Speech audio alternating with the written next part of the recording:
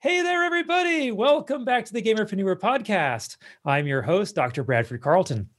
Today, I have a very special guest with us. I have Bill Owen. Hey there, Bill. How's it going? Hey, great, Bradford. This is going to be fun. Absolutely. And where do you hail from, Bill? I'm in Minneapolis, Minnesota, and it's cold here. It's always cold here. 6 months of the year, we deal with this miserable weather. I lived in Ohio for 9 years, and it's so weird because in the winter, like the sun's like right there. Like, isn't that too low? It doesn't mean anything. The sun doesn't mean anything here, though. Right. All right. So, Bill, we have a lot to talk about because I'm super excited to have you on the show. So, what I do on the show is I like to get just right into it. So, why don't you go ahead and just begin by telling us a little bit about yourself, please? Okay, I'm 52 years old, but I feel like I'm 18 still. And I act like it at times, that my wife tells me and my kids tell me too. I embarrass them a lot. But I try to embarrass my kid and wife. So, yeah, it's good. You got to embarrass them. Let's see. So I own Mnpctech, and I started it in 2001. And it was started as a business to build computers and do computer repairs. And then I quickly learned that there really wasn't much for repairs. It was a lot of virus removal. Even going back then, it was about virus removal. And I hate that crap. I don't want to spend my time on that. And then the aspect I really liked though was building PCs for people. And I was always been a car guy, into restoring old cars, customizing cars, whether they're import cars or American cars. And one of my friends had this idea. He needed a new PC and he wanted it to be a tribute to a car he used to have. And I thought, oh, this is really cool. That'd be fun. And I've seen online, there was people doing case mods, but it was just kind of basic stuff. You put a window in and you put a neon tube light in, and blue LED fans, and it's basic stuff. And let's do a theme where it's like your car, where we use the same factory color. We incorporate like things from your dash to power it on, to control things, and actually have the door handle on top. Because back then, LAN parties were still a big deal, where you take your PC to your friend's house, put on a network, and you play each other. And that was hot. So it was having mobility in that case was a big thing. And I ended up calling it the Dell Eater because at that time was those really obnoxious Dell commercials with the Dell guy. Like, dude, you're getting a Dell, your Dell, get a Dell. And it really irritated me because my philosophy was, I tried to tell my customers, we're going to pick and choose every element of this PC that you want, that caters to your needs, versus ordering a Dell and then having to kind of make a compromise with what they offer you. And so that was always my pitch. We're going to build something truly custom to your needs, built for you. And I quickly learned, though, is that price is always going to beat all competition. If you have the lowest price, you're always going to win. And when you do custom PCs for people, it's going to be more expensive. So when they see that Sunday ad for desktops, back when there was people reading the Sunday paper and there'd be desktop computer ads in the back, they'd be like, Bill, I see this one for $1,200, yet you want almost $2,000. I don't understand why I have to pay you more. And then you're trying to educate your customers at the same time. And I got tired of that. Anyways, where I'm going with this is that when I did my friend's computer, and it was themed after his 1987 Volkswagen GLI Jetta, I shared the progress of it online in this community group called pimprig.com, which was a bunch of PC overclockers and modders. And elements that I used in it, people were asking me, hey, where'd you get that? Hey, could you do that for me?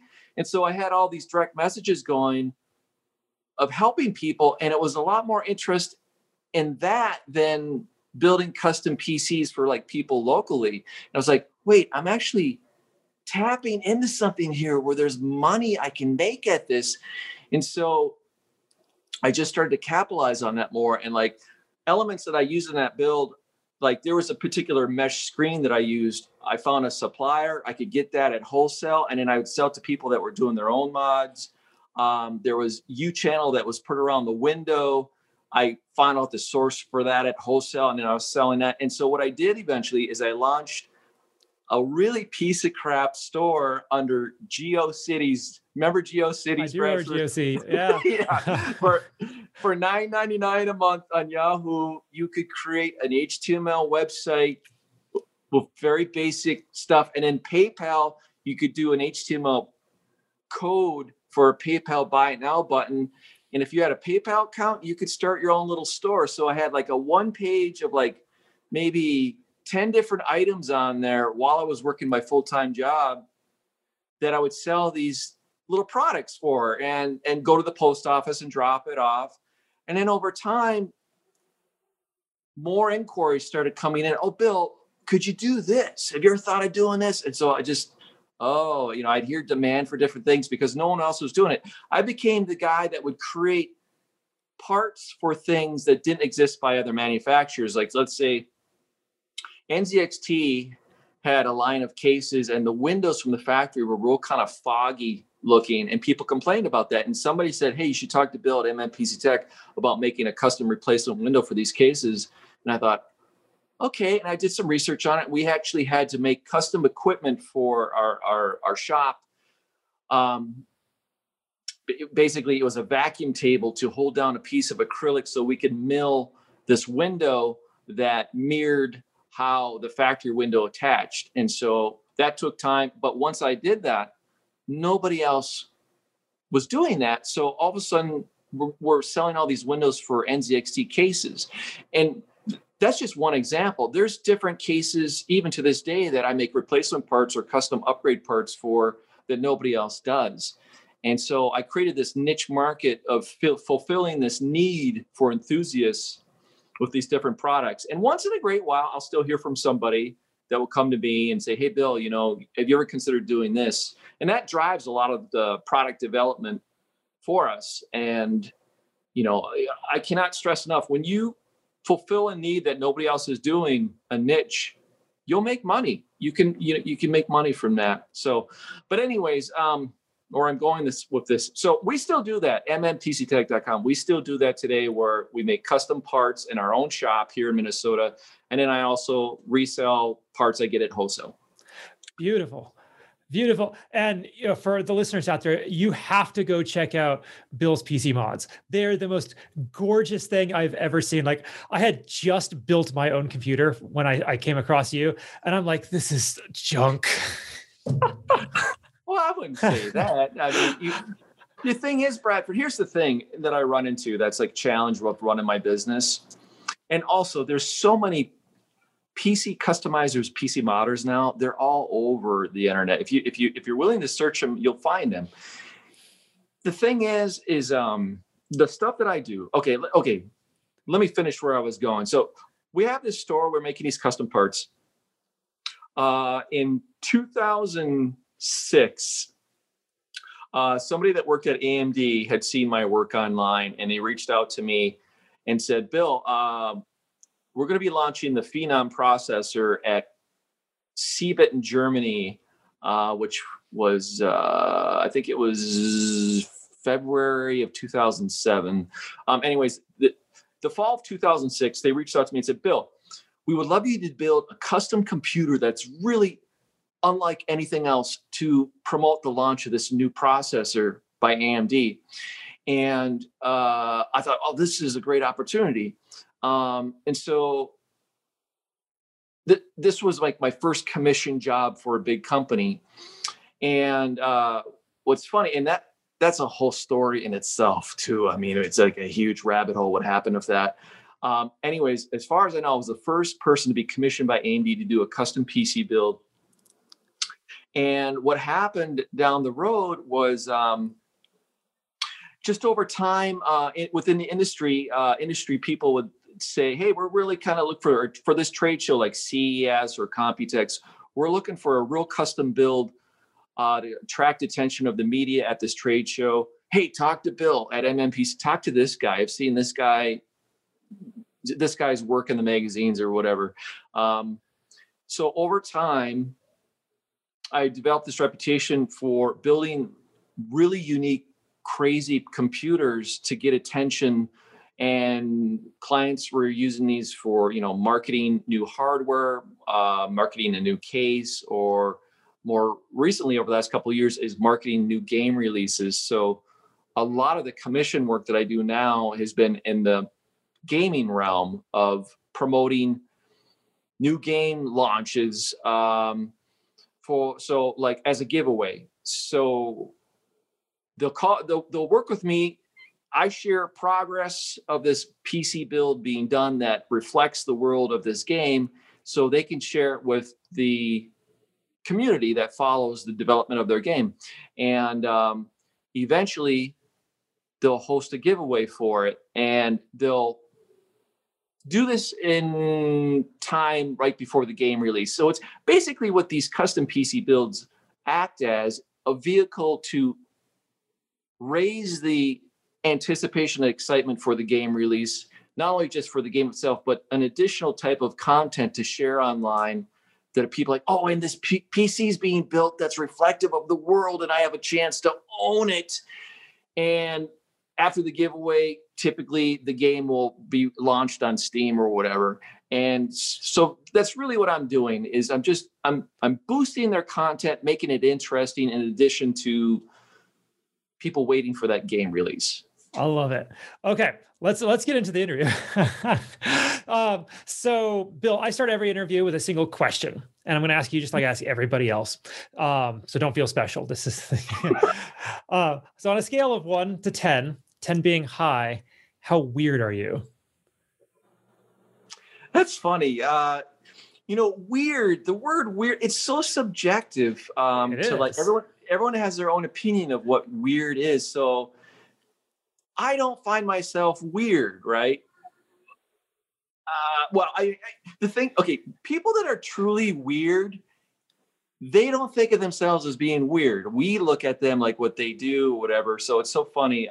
It's really hard to tell, like, why am I weird? Because you have to look at yourself from outside of yourself, like how people perceive you. And I think the weirdest thing is when I tell people that I go to bed fairly early. I usually hit the couch and I watch a movie or something, but I'm usually asleep by like around 9 or 9:30. I'm asleep. And I don't know if that's weird, but a lot of people, when they hear that, they think I'm up late all the time. So I go to bed fairly early. And when I was in Vegas with these people, we were doing a show in Vegas. We're in Vegas, right? We're in Vegas for CES. This is the thing, like if you're in the industry and I remember after we were working the trade booth together, and I remember it was like the first night, and everybody's like, yeah, we're going to go to the Stratosphere, and where are you going to go, Bill? And I'm like, I'm just going to go back to my room and go to bed. And they're like, what? What are you, freaking crazy? What the hell? They're like, all of a sudden now I'm the weird guy, right? And I was like, hey, I was married with kids and I was tired. I just want to go back and take a bath and go to bed. So that's where I'm weird. Would be a 5. I mean, but again, it's all your perception of what weird is, Absolutely. And that's my answer. When people ask me that back to me, my answer is 5, because I'm not crazy. I'm not traffic cone on my head weird, nor am I like white bread. No. And I'll tell you what, Bradford, I know what really weird people are. I'm in this warehouse that was created. It was this old warehouse that was outfitted with all these individual studios for artists. And who's more weirder than artists? Artists can get very weird, very unsocial. And so I know really weird people, but that's what makes them interesting, though. Artists can be, just the strangest thing, types of individuals. So I know what weird is. Absolutely. And I think you and I, we're fine. So certainly, I asked that question mostly to kind of put a spotlight on the fact that it's a joke.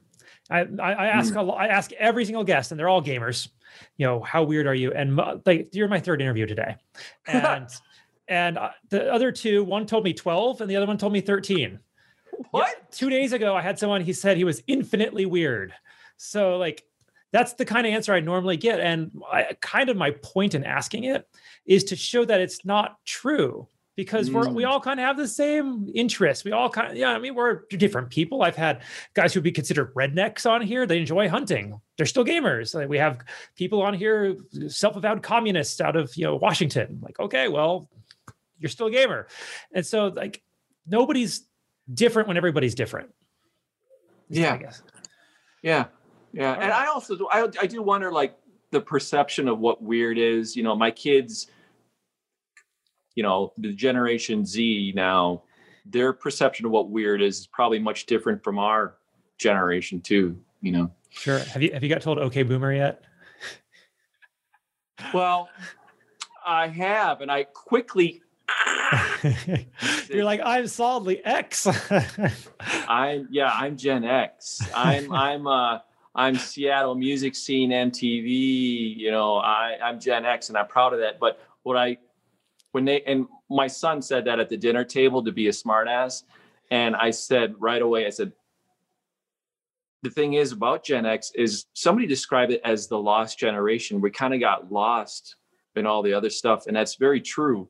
We don't have anything really significant, other than like the like, again, the music was, the Lollapalooza. That was the first year Lollapalooza was for Gen X. The early 90s, the music scene, the alternative music scene. Other than that, it's like, what do we have else to really claim for our generation? New York, cocaine, and finances. When I think cocaine, though, to me, cocaine is late 70s, early 80s. That's cocaine. I mean, that's Coke era, when smuggling was big and everyone in Hollywood was doing coke, including doctors, You really are the lost generation. I'm millennial, so I was 86. Oh, okay. That's the year I graduated from high school, 86. All right. So Bill, this is the Gamerpreneur podcast. So I do need your gaming cred. When did you first start playing video games? Oh, Atari 2600. Yeah, like that year it came out. My dad got it, and it was awesome. I remember staying up all night Christmas night playing Asteroids till my eyes just bled. Just Does Asteroids. it blow your mind? You know what? Does it blow your mind? Close your eyes. You play those old pixelated games. When you're sleeping, all you see is like rocks rolling around in your head. Asteroids. Yeah, I was going to ask, does it blow your mind, thinking that's what you started with, and nowadays, like, you're building these machines that, like, we're almost across that uncanny valley, right? Yeah. And the thing is, when I did the machines that I typically do, because they're used in marketing to the gaming community, they want to see the latest and greatest hardware in it. I mean, pushing resources as far as you can, bleeding edge. It has to be, because otherwise it gets scrutinized. Like, wait, you're doing this and it's using a video card from a year ago already, Mm-hmm. So it is weird. And I run into problems where when it's so new that there's issues, that those bugs, because often, there's these glitches and bugs with the first batch, that I've had to deal with that crap on my own. And that's where the stress comes in, I got to ask, when were you finally able to build a computer that could run Crysis on the highest settings? That's funny you bring that up. So, it's funny. Okay, so the year that I was talking about, so that we did this AMD build in 2006, and that was when Crysis came out. That fall or summer, Crysis came out, and so my intern brought Crysis here, and we're like, we got to play, and it played fine. It played fine on there. And we tweaked it as much as we could.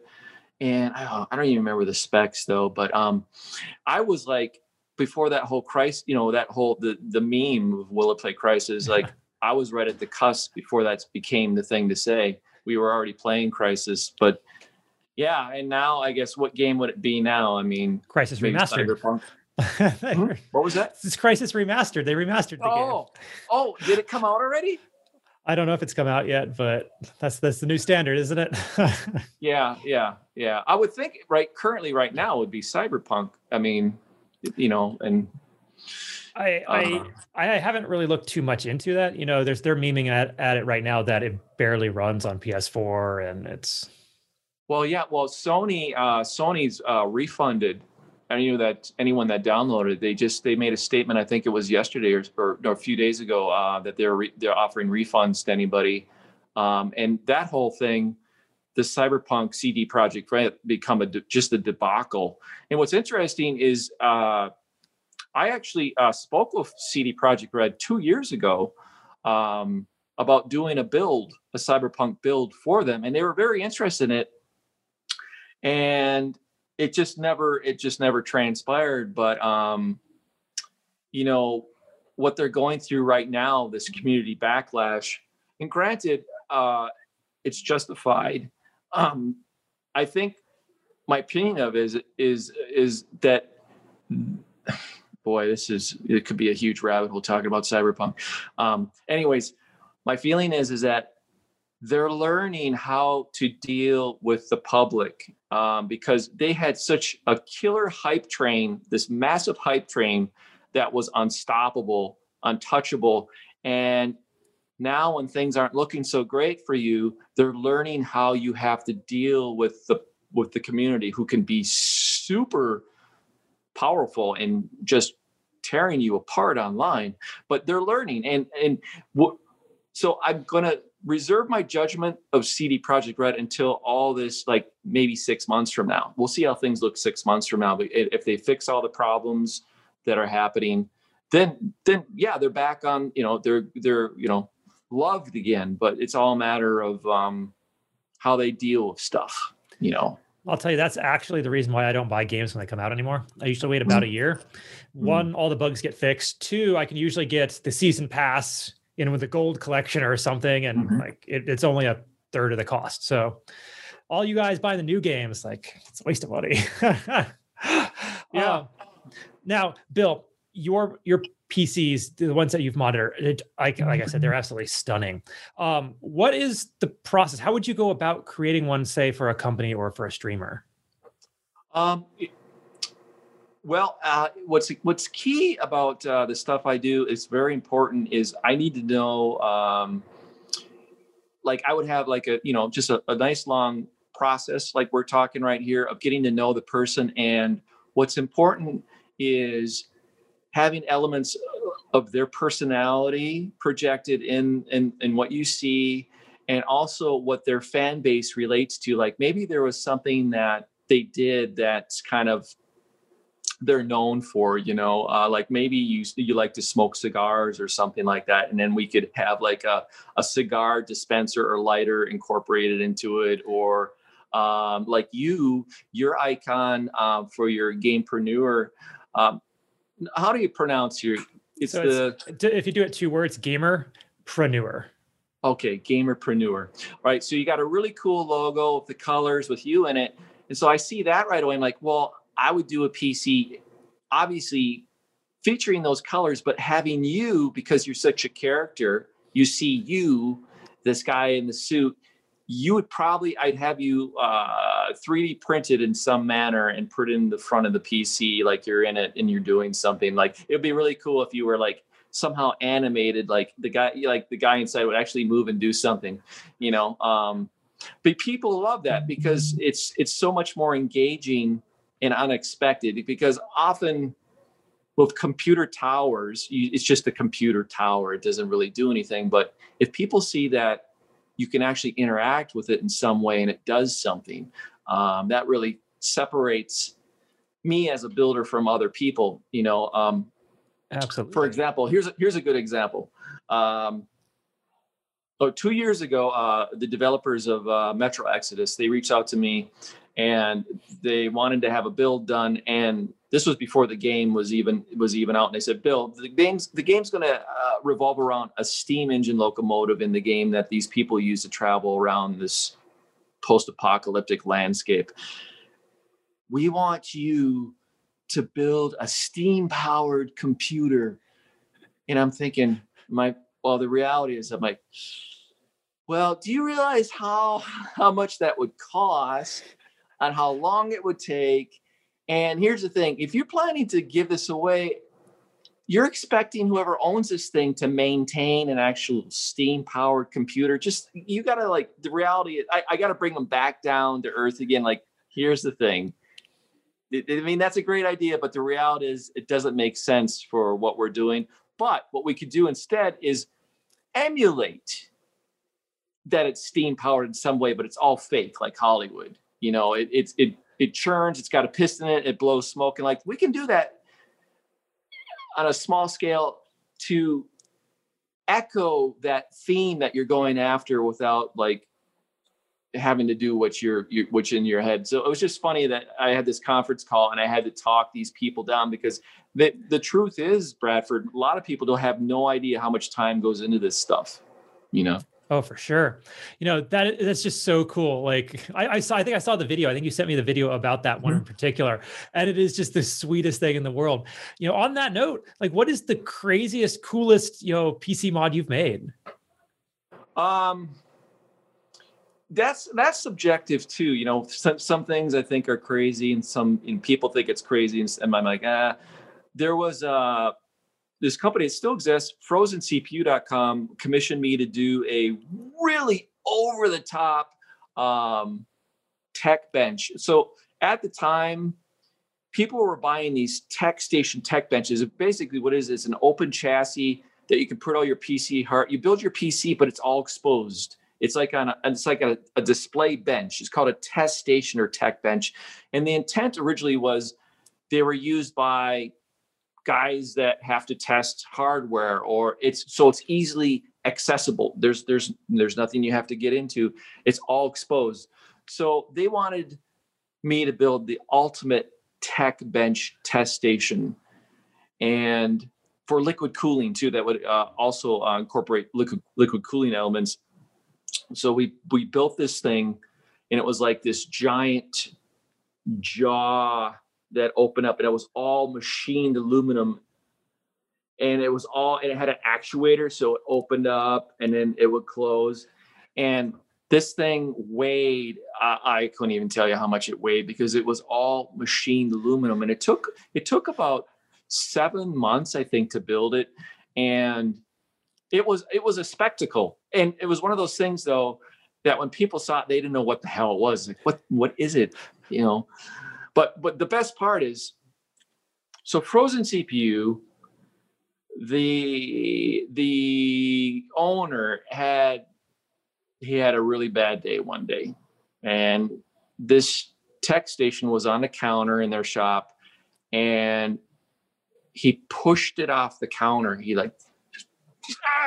he pushed the whole computer off the counter. Right? Okay, sounds like a disaster. Horrible, yeah.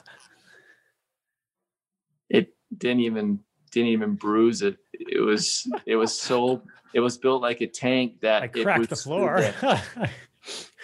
I was talking to the staff, that the guys that worked there when it happened, and they said it is fine. It still worked. It was like, that's amazing. But that was pretty crazy. I would never do that again, though. It was just too much. Unless someone paid me, you know. So if they're paid the right price, then I'll do it. But I would say the other one that was crazy, that just took the longest amount of time, was for Battlefield 1. When that game came out, I built a tank, a scale British Mark V tank from the game, and AMD was a sponsor for it. And okay, you imagine like a tank, the tracks, like the individual plates for the tracks that go around, everything, like all the little original, like the rivets that would have gone into the shell of the tank, everything was there. I mean, and how long would that take? Start to finish. That took about, it should have taken 9 months, but I had to rush on it, because what they did is they bumped the, it was going to be used as a giveaway. Then the annual video games award show, the marketing guy for the games, like, we would like to work with them and we would like to have it revealed at the video games award show before the giveaway. Like, the giveaway will be announced at the video games award show. And so we need, if you could get it done sooner. So I had to get it done sooner. And I can't even tell you how many hours. It was well over 100 hours. I know that. But here's the thing, is that there was 1,000, I know it was like close to 1,200 individual pieces that were laser cut, just laser cut. I mean, it was just to have the pieces laser cut from acrylic was like, it was like $1,500. I remember that. It was, and then I sat in my shop for weeks on end, just gluing these pieces together. There's a video of it. There's a video on YouTube of me doing it. But in retrospect, Bradford, what I learned is that I underpriced a lot of these projects. I look back and like, I way underpriced them for what we got for it. You know, it just, and the thing is that when you do custom stuff like this, that's never been created before, and there's no guidebook, it's very hard to give them a quote that you know you'll walk away with making money. Now I have a better idea because I've done it. Once you do it, you have a better idea. But when you've never done it before, it's so hard to quote them to walk away and make money from it, you know? I absolutely do understand that one. Okay. You have your pulse on the PC market, it sounds like. Where do you see the gaming PC market heading? It's doing really, really, really, really good, and especially because of COVID, because people are isolated at home with nothing to do. So gaming, in general, the gaming industry's had an excellent year in 2020. That's one of the, 2020, an awful year. On the flip side, for gaming, it's been a very good year because they've had a captive audience of gamers and consumers at home. And so, valid proof of that is that you can't get a new video card. Since the new video cards came out, you still can't get a new video card. They're sell out everywhere instantly, and it's super frustrating. But PC hardware is like a hot market to be in, and so both not only for people that are building their own, but people that are buying pre-built ones too. It's doing really well, and I don't see it letting up at all. A few years ago, there was the whole the desktop is dead thing going on because so many people were doing game consoles, which makes sense. It's super easy, it's reliable, it's ready to go. But people enjoy building a PC. They enjoy selecting all the different components. It's fun. It's fun, right? I can't say I've had fun doing it, but oh, you did? No, I picked the piece that sounds good. Then I have to go beg my wife, can I spend this much money on this graphics card? And then you have to put it together, and it never works the first time. Oh, Bradford, we'll have to help you next time you go through that. It's usually something I didn't plug in quite hard enough or something. Even right now, my USBs work 75% of the time. I don't know what's up with that. That could be what motherboard issue. Do you know what motherboard brand? Off the top of my head, Asus.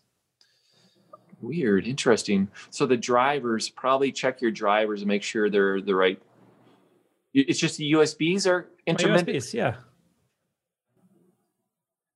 Well, that's neither here nor there. We're supposed to be talking about you. See, we can go off in tangents, but suddenly we'll be doing a repair show here. That's right. So, Bill, large part of the show is really about advice. So I want my audience to see you, to go, hey, this sounds like the coolest thing in the world. How do they follow in your footsteps? What resources do they turn to be able to figure out how to do kind of this type of business?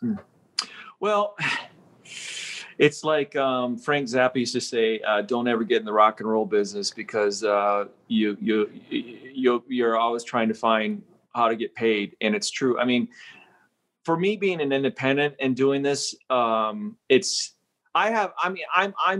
isolated from, because I got into early and I got a name for myself, but to try to get into it now could be really, really tricky, just because there's so many people now doing it.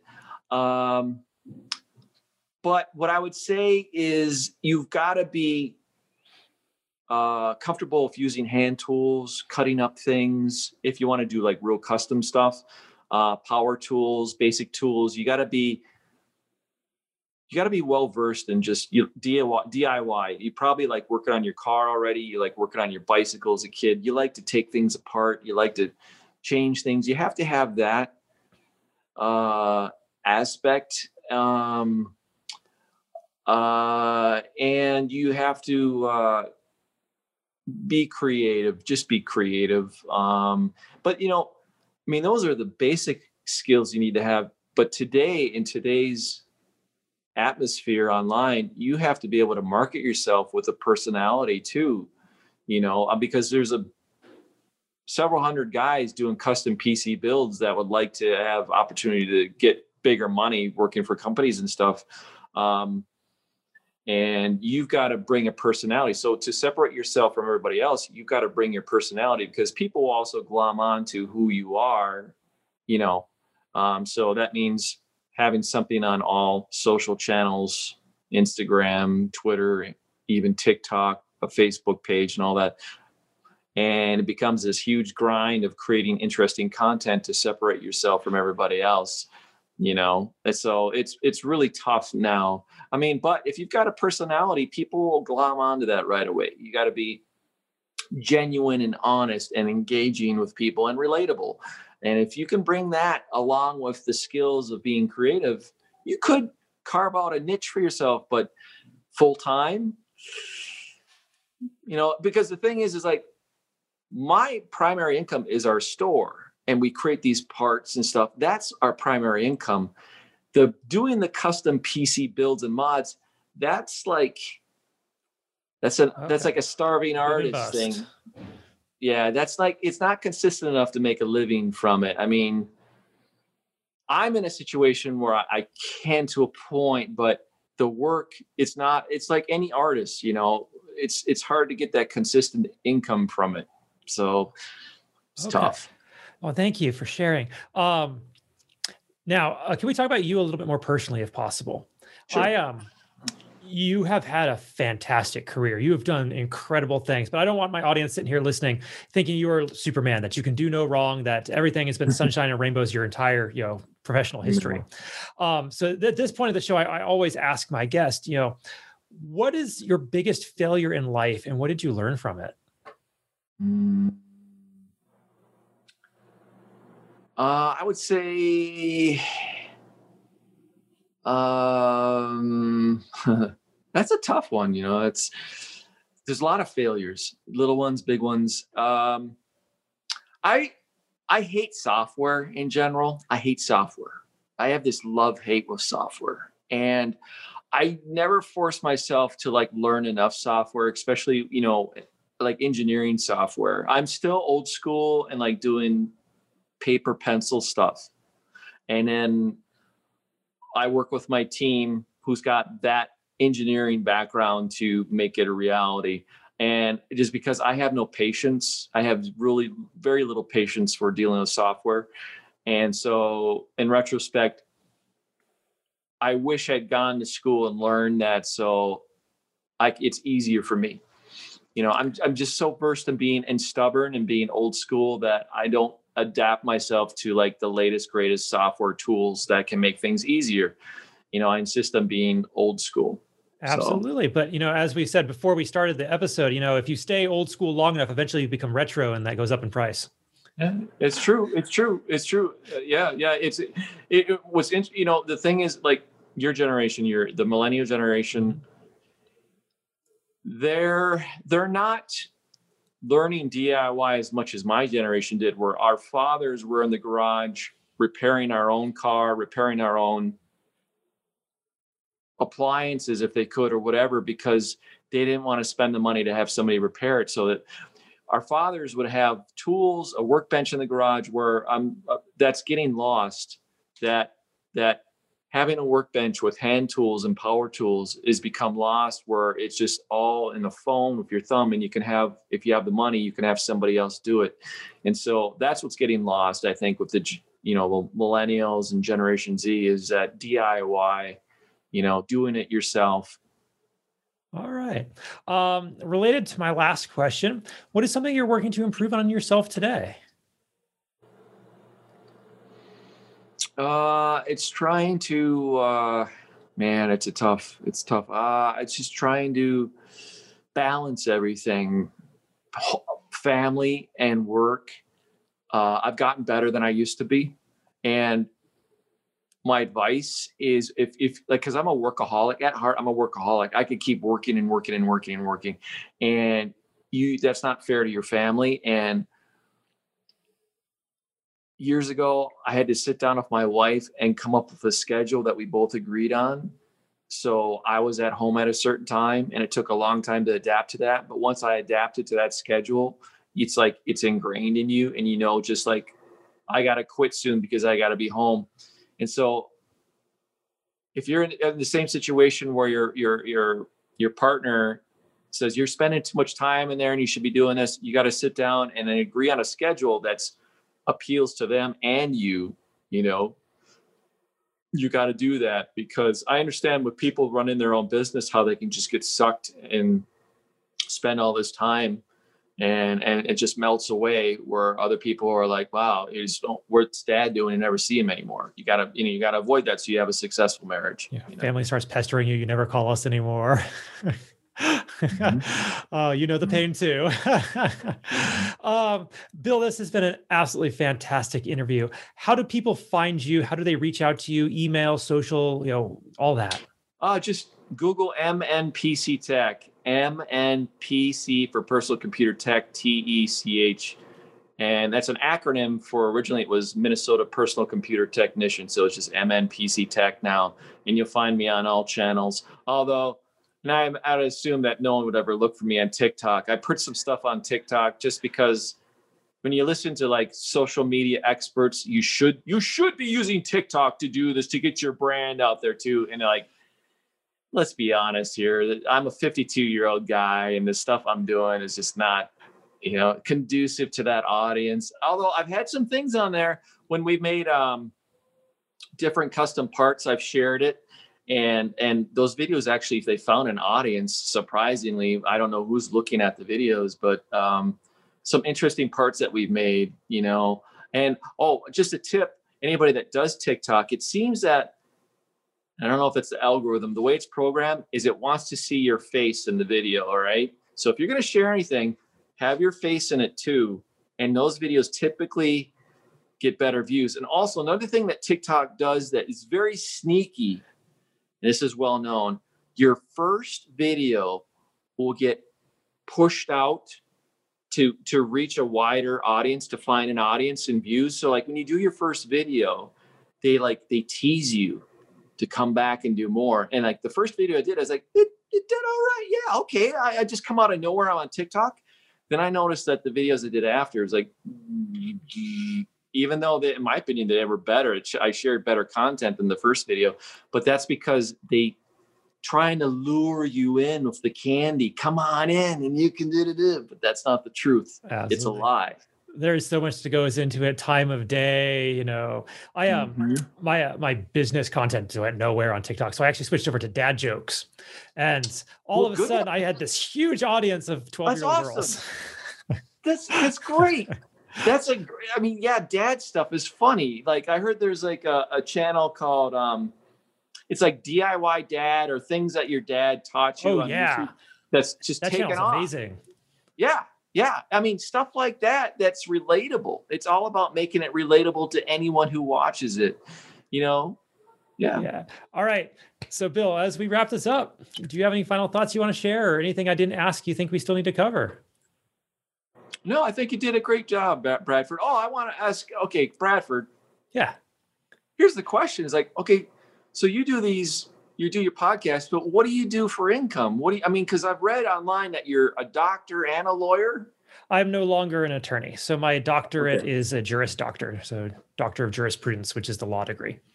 So I do business coaching and consulting. My quick backstory was I was a business law attorney for about 6 years, and I got tired of telling people no, because it just seems like attorneys have to tell you no all the time. You don't do that. That's illegal. And it kind of drained on me. So I went into coaching, which is like right next door. So it's almost all the same advice, except if it's legal, you got to talk to your attorney first.